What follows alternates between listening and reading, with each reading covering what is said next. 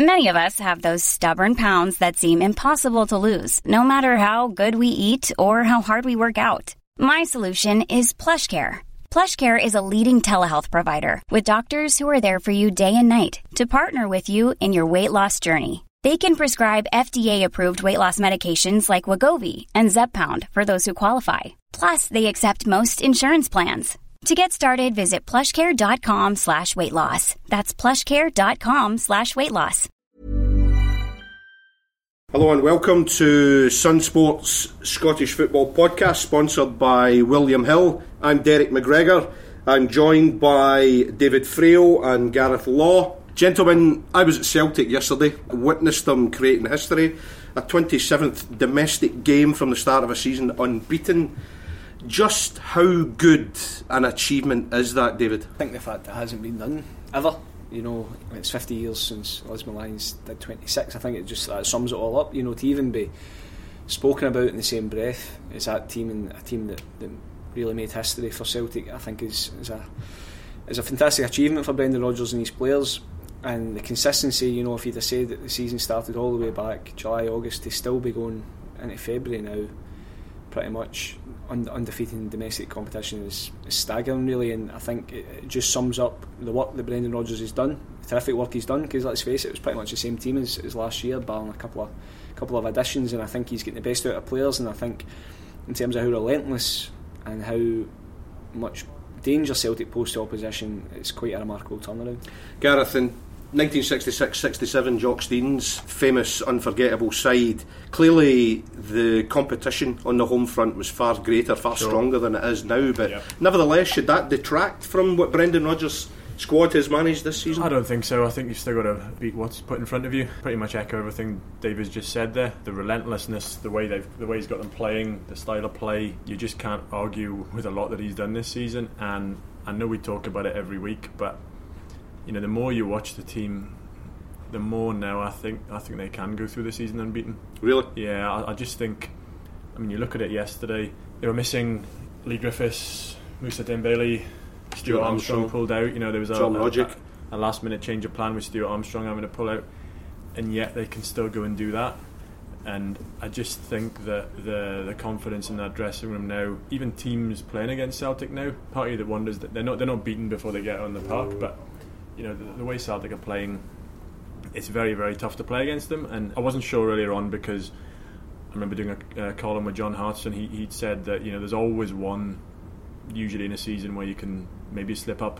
I wonder now if there will be one this season. I must admit, the one of the games that I've seen of Celtic this season, guys, I mean, the one thing that really does impress me, apart from the obvious ability or the quality of some of the goals, I mean, the attitude of the team.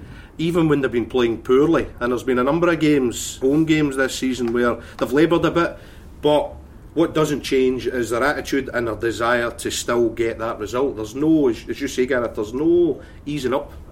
I also think, I mean, you look at it yesterday, Kieran Tierney he's come back into the side after his injury, and you look at him yesterday and it's like he's never been away. You know, it's almost like they've got a new signing back in the, you know, it's the January window, but he was always on the books, but he's fit again and playing.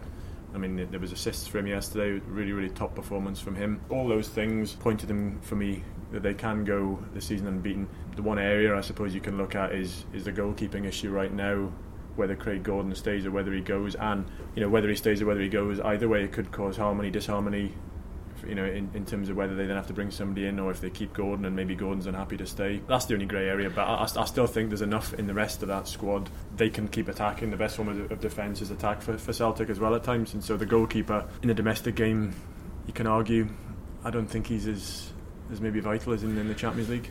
I mean, with their 27 game run, David, they've achieved something that not even the Lisbon Lions could, but I mean, can they be lauded as legends just now, or is it still way too early for that kind of talk? I think, I mean, regardless of what they're in the history books, so you know, in 50 years time people will look back and look at the team that broke that record, etc. I think, you know, to me the most impressive thing is what Brendan Rodgers has done with players who people had written off, and the difference in Celtic in terms of, we spoke about the attitude and the relentless nature of them. You know, I looked at the Celtic game yesterday and they're 3-0 up, still hunting people down, still chasing people, still putting tackles in.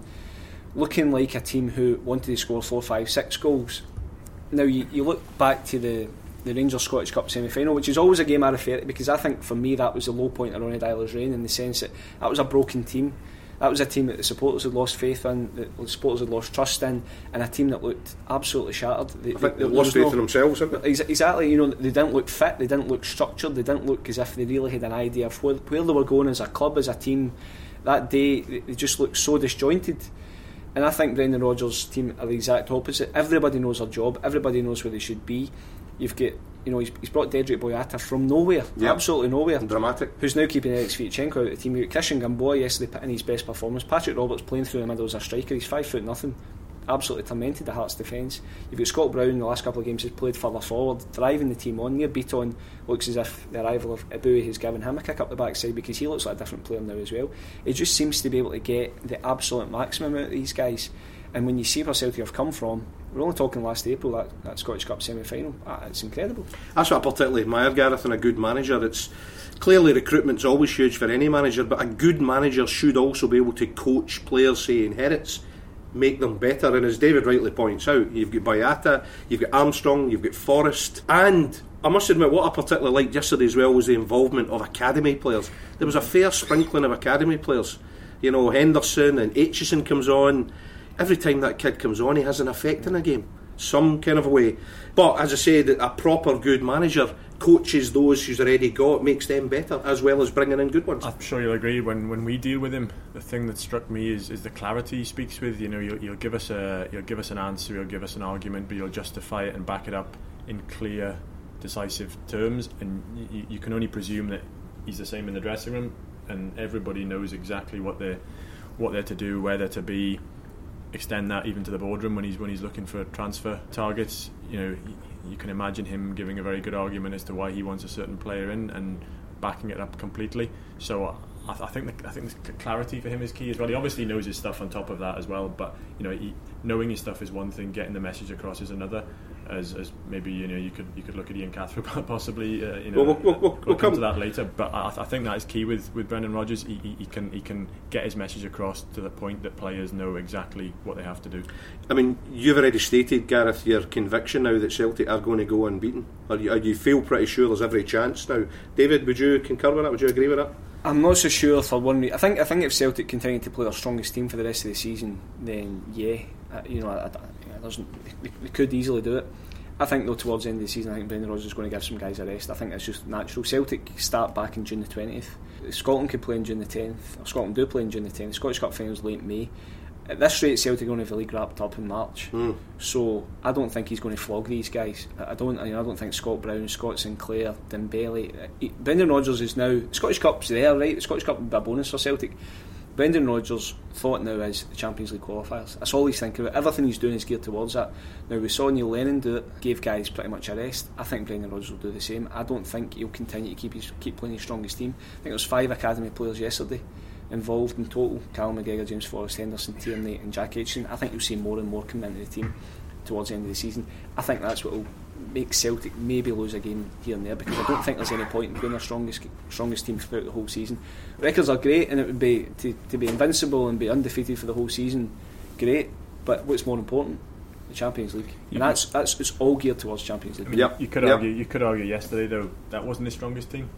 And they're missing all those players as we talked about. Stuart Armstrong up there, Rodric, Dembele, Griffiths. Yeah, they've still gone on and I do agree, but I think there'll be even more. I think you'll see. I mean, remember Kenny Dalglish famously did it that season. Pretty much just played an under-23 team in the final game of the season. Henrik Larsson made his comeback.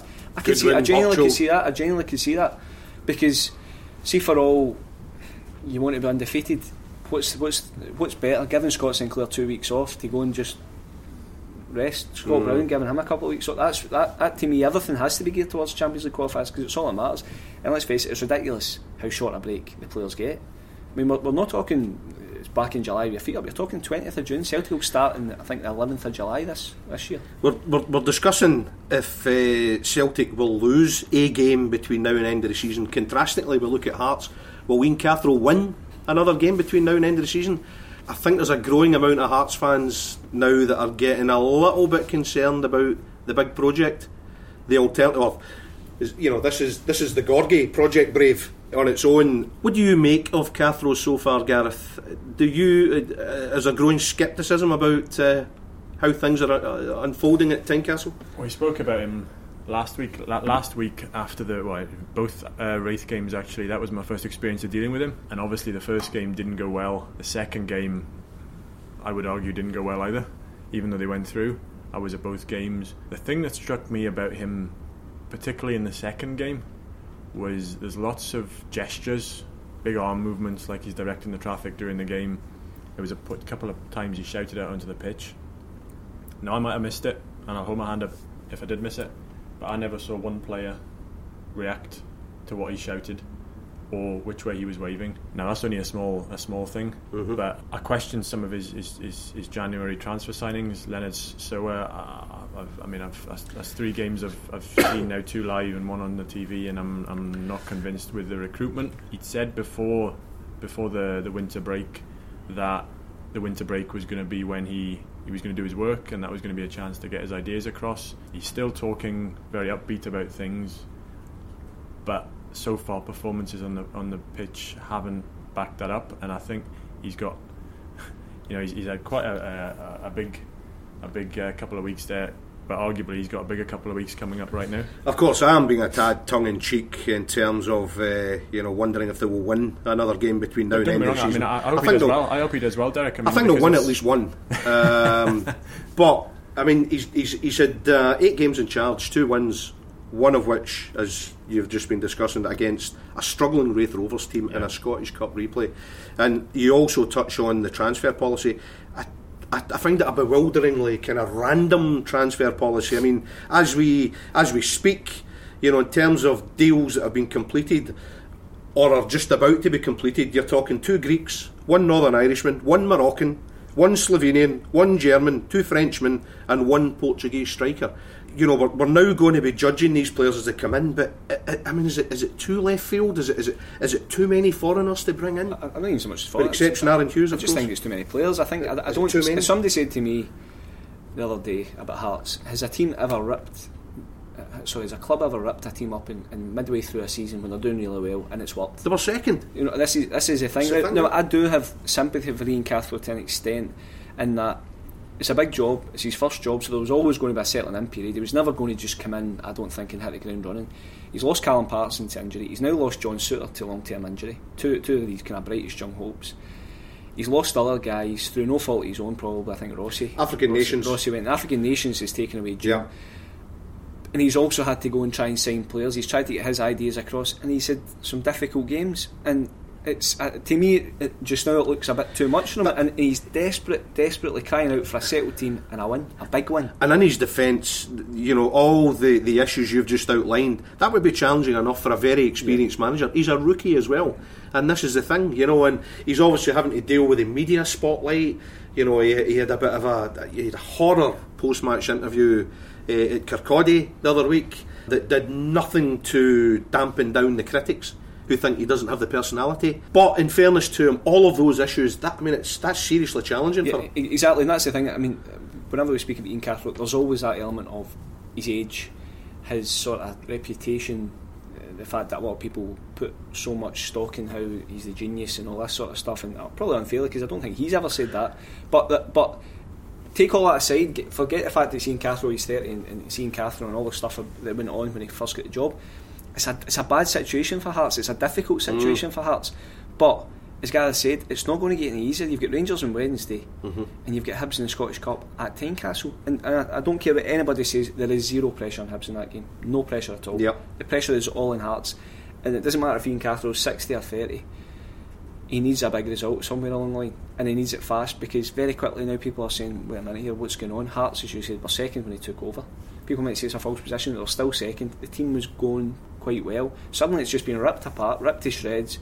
Guys are injured, they're losing games, they're out, they're replays against Wraith and everything. He needs a huge win somewhere along the line. It does. It does, if only to make people believe, Gareth. Yeah, and I think, we talk about his public persona and that interview at Kirkcaldy.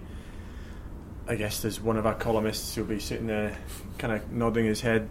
Chris Boyd obviously would probably say he predicted this. Told you so. Told you so. The one thing that surprised me about that was, you know, Ian Cathro is this modern manager. You believed he was a guy who was prepared.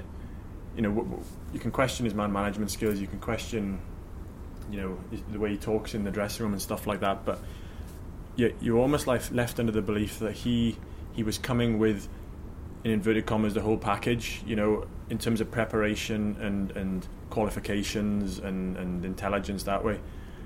And you would imagine media training would have been what, you know, you would imagine that was fairly straightforward, and, you know, that would be a key element of a modern manager wanting to cover all bases. And to me, I mean, the way he's putting his message across, certainly Kirkcaldy, it didn't come across as though he knew how to handle the media in a crisis situation, which you could argue that was. You know, other than that, you know, other people who have dealt with him more have said that he's been quite warm and decent with the journalists, but I would have thought his public persona, he would have worked on that. But it's like practising penalty kicks. Nothing prepares you for the real thing. And this is the thing. Ian Cathro can read all these manuals and do all this and do all that. Nothing prepares you for having to go in and answer questions after you've drew away throws. But of course, the Sunsport team is very fortunate that, you know, we've got Roger Hannah to inspire us. You know, he's a great presence. Team talks, stirring rhetoric. You know, always inspirational. Stirring what? Inspirational rhetoric every day. There's never been a faster or easier way to start your weight loss journey than with PlushCare. PlushCare accepts most insurance plans and gives you online access to board-certified physicians who can prescribe FDA-approved weight loss medications like Wegovy and Zepbound for those who qualify. Take charge of your health and speak with a board-certified physician about a weight loss plan that's right for you. Get started today at plushcare.com/weight loss. That's plushcare.com/weight loss. plushcare.com/weight loss. Hiring for your small business? If you're not looking for professionals on LinkedIn, you're looking in the wrong place. That's like looking for your car keys in a fish tank. LinkedIn helps you hire professionals you can't find anywhere else, even those who aren't actively searching for a new job but might be open to the perfect role. In a given month, over 70% of LinkedIn users don't even visit other leading job sites. So start looking in the right place. With LinkedIn, you can hire professionals like a professional. Post your free job on linkedin.com/people today. But, I mean, you know, being serious, of course, I mean, it's the ability to inspire. You know, it's not necessarily about tactics, boards and graphs and whatever. You know, the words, you know, that's huge. That's huge, and that question mark is still there. Totally, and it'll continue going on, and the longer these I mean, they're poor results, but I mean, they got through against Wraith in the week, for example, and he seemed quite content with that, you know, and you could argue that they did the job, you know, they're in the next round, but I've yet to see anything that's really, you know, got me excited about this Ian Cathro team at the minute. Put you on the spot, Gareth. Do you think they will beat Rangers? No, I don't. David? No. Do you both think Rangers will win? Yeah. I'm not so sure Rangers will win, but I don't think Hearts will beat Rangers.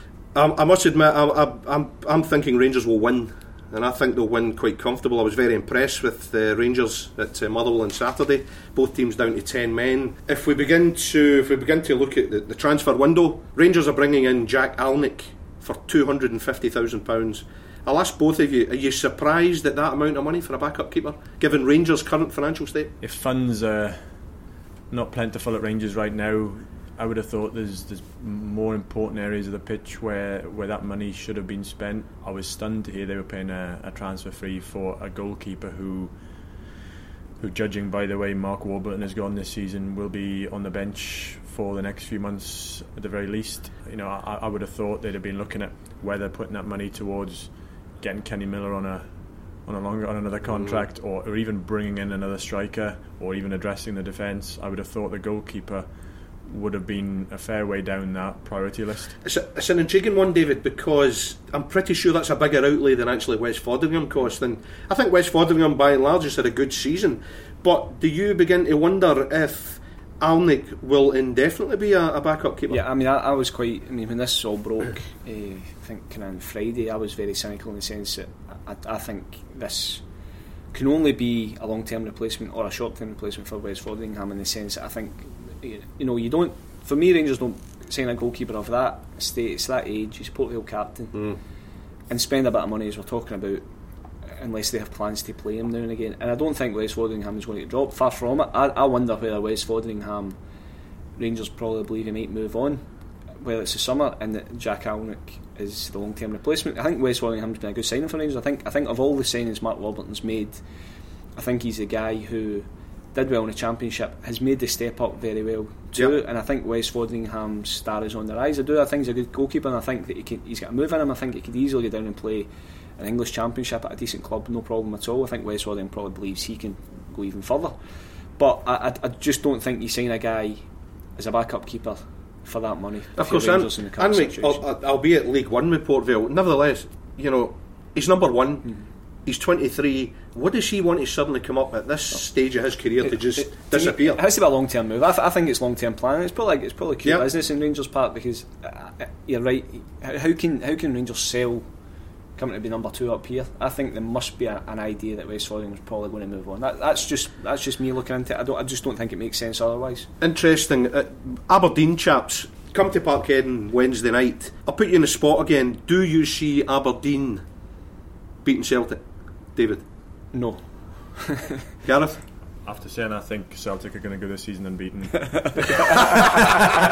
I'm just testing you there, Gareth. I know you win. I was looking for the quickest U-turn ever there. Well done, Gareth. You passed the test. Well done.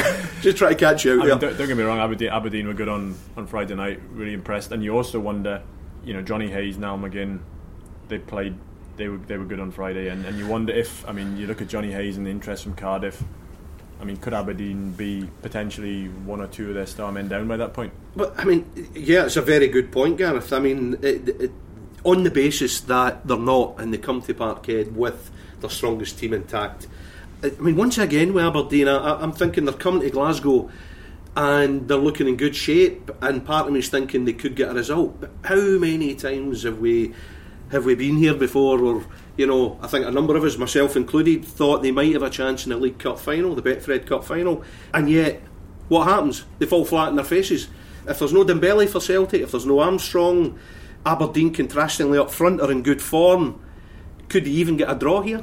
Or are we? I think they're capable. I think to me, Aberdeen are on a really good run now, and they look back to being a strong, organised, kind of established team, but easily one of the best in the Scottish League. But do you know why? I think because Derek McInnes has just went back to his strongest team.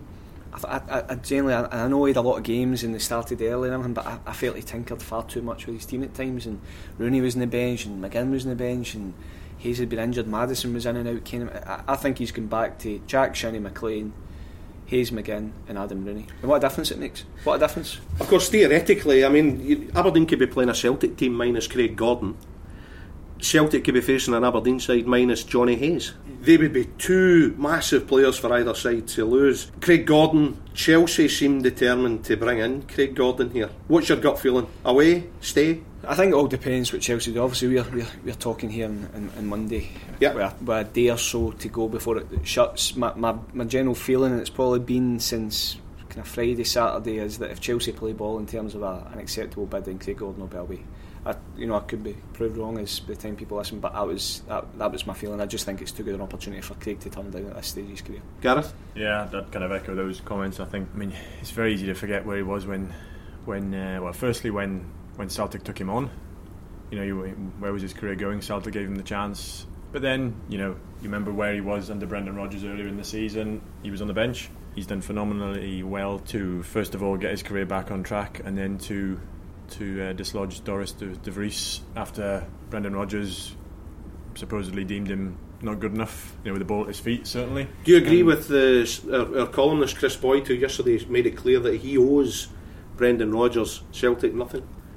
That he's fully entitled to go without any feeling of thinking about the club? Or you can see that, yes, as I said, that they gave him the platform, but I would, you could argue that he's repaid them with interest. The one thing is, I think he's got the 6 months and a 1 year deal. 1 year option left in Celtic's favour. So if Celtic did turn down another approach, he was happy to sign that deal at the time.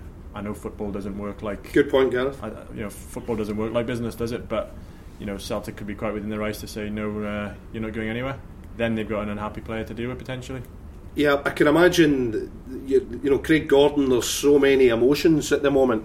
There has to be a huge attraction about Chelsea, even if the game time's going to be reduced. But there's so many other, you know, elements of it that is in his thinking right now. It's a fascinating one. It really is a fascinating one. I personally think if Chelsea start to get to a certain figure, and if indeed they're talking 4 million at the moment. That's the thing. His age is a decent money for a guy of that age as well. You can without argue. a doubt. So from a purely business point of view, you know, I think it would make sense to everybody involved. If a 4.5, then Craig Gordon would want to go, no doubt. Celtic should be happy with 4.5. I don't know if for somebody who was on a free transfer. Exactly. And listen, Brendan Rodgers on Friday was saying, where am I going to get another keeper from? It's short notice, and I can kind of see his point, but I would also refer him back to August when he signed a keeper. Yeah. Who, if he'd asked him in August who would be your first choice keeper come January, they'd say Doris de Vries, because Doris de Vries wasn't signed to come and sit on a bench, he was signed to play. Of course, you would have to bring in another keeper. I mean, you'd imagine Doris de Vries goes straight in, but would they, because Celtic are one of the or is few Leo teams. Fazan worth, Well, you know? Logan Bailey's still there. Celtic are one of the rare teams in football who have 3 senior keepers. Good point, too David. many keepers. I forgot about him. They've got, you know, Logan Bailey played for Belgium before. Logan Bailey was easily deemed good enough to be Celtic's backup keeper last Fair year. Point. So I don't really see Celtic need a keeper. Plus, you could also look at it. You know, Doris de Vries is there. As we've talked earlier, they've got such a lead in the league. They've won the League Cup. I mean, do they need to replace somebody at the calibre of Craig Gordon right now? You know, yes, they need to maybe get somebody in potentially for the Champions League. But I wrote a blog the other week about why they could sell Moussa Dembele now, because they don't need Moussa Dembele for the rest of this particular season. They would have time to bring in a replacement, and I think similarly with Craig Gordon, the lead and the cushion they built up in the league allows them time. They don't need him, in my opinion, and that's why they could bring the money in now while they've got the chance. Gentlemen, we'll wrap the podcast up by discussing the bottom of the table. Hamilton Accies have 2 games. They've got Inverness Tuesday night, and they have Kilmarnock on Saturday. 1 winning since October. You know, I saw Martin Canning earlier on today, the Hamilton manager, and he is quite rightly referring to them as huge games. Is there a kind of irreversible trend here with Hamilton in terms of results? Or, I mean, do you see Inverness quickly overtaking them and Hamilton getting marooned, so to speak? I don't think any team will get marooned, Derek, to be honest with you. I don't think there's much between them all. I watched Hamilton on Saturday, and it's the same old story. Hamilton, they actually were a better team probably. Tommy Wright even admitted that, but they just didn't take their chances. They never seemed to take their chances, and then St Johnstone scored 3 goals. St Johnstone are just a ruthless, experienced team, clinical when they need to be, and that's why they're up the top of the league. Hamilton, I feel sorry for Martin Canning, because I think keeping Hamilton in the league is an achievement enough, but the fans don't seem to feel that way. They were giving them dogs abuse again on Saturday. The board were getting it on Saturday, and I get that Hamilton fans want to be ambitious and want to do better than just survive, but you look at the league, you look at the teams below, Hibs, Dundee United, Falkirk, Morton, try to get up, desperate to get up. For Hamilton to survive there is massive. But I agree with, I mean, the next 2 games you would think it's Kilmarnock, it seems to be between Kilmarnock, Inverness and Hamilton. Gareth, the Hamilton fans are talking about a boycott. I mean, how, if and when will we know? If indeed they are boycotting games. Oh, I see where you're going with that, Derek. Would you like to elaborate on that question? I've been very disrespectful towards the Hamilton Accies fan base. Very loyal, die-hard element of supporters, but being serious again, is this a defining week for Hamilton, or is it too early to say that? Well, because of what David said, you know, snip and tuck. I think it's a defining week for Inverness and Hamilton. I know what David says about no team getting marooned, but the 2 of those teams are now 4 points adrift of Motherwell in 10th. Motherwell have played 1 game less, I think. So I think there might just be a little gap threatening to open up there, and whichever team loses this midweek, then they've got they might have an issue on their hands there. Gareth Law, David Friel, thanks as always for your.